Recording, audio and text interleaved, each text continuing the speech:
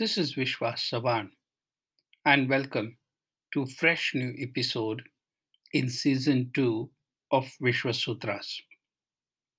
It's early on in my life that one of my teacher told me that communication is a two-way process. That means listening is as important as speaking or sharing. Well, I have kept this mantra with me all throughout my professional career and in my personal life. And I must say that it has immense benefit, especially if you develop the art of listening. And in this episode, in season 1 of Vishwa Sutras, we shall delve in detail about the benefits of art of listening.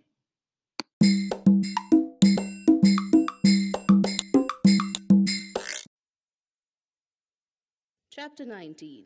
The Art of Listening. Amongst the myriad of spiritual gurus, I have a preference for Osho. I like him for many reasons, but let me focus on one specific reason: his amazing ability to communicate. Those of you who have watched or listened to his discourses would agree with me that it is a both mystical and magical experience to listen to him and his words of wisdom.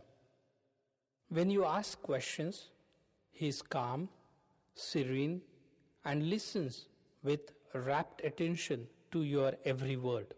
Then there is a long silence before he begins to speak. Each word profound and empowered. Everything he says has deep meaning, resonance, purpose, as well as impact. I have always wanted to be able to communicate in a similar way.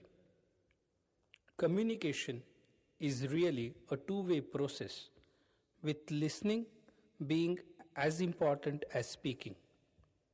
In other words, the listener's role is as central as the speaker's. Enhancing one's listening skills is therefore as important as enhancing one's speaking skills. Unfortunately, most communication theory focuses on how to speak and convey your message.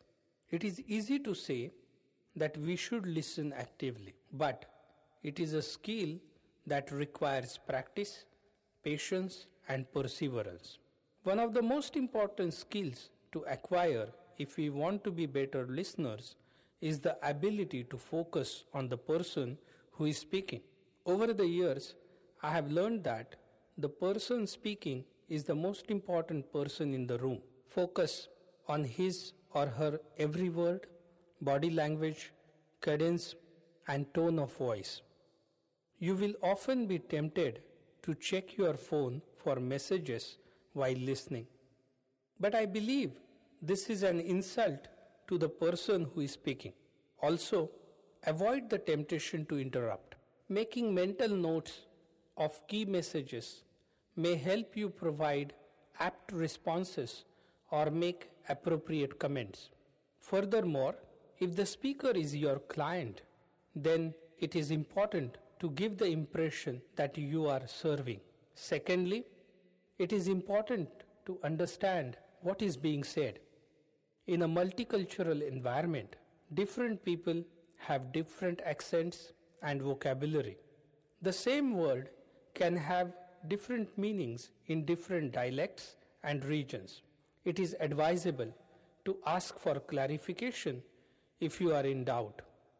Thirdly, make a genuine effort to use verbal and body language to show you are listening actively. These little efforts will often have a big impact, and it is also a good way to demonstrate respect for the listener and earn his or her respect in return.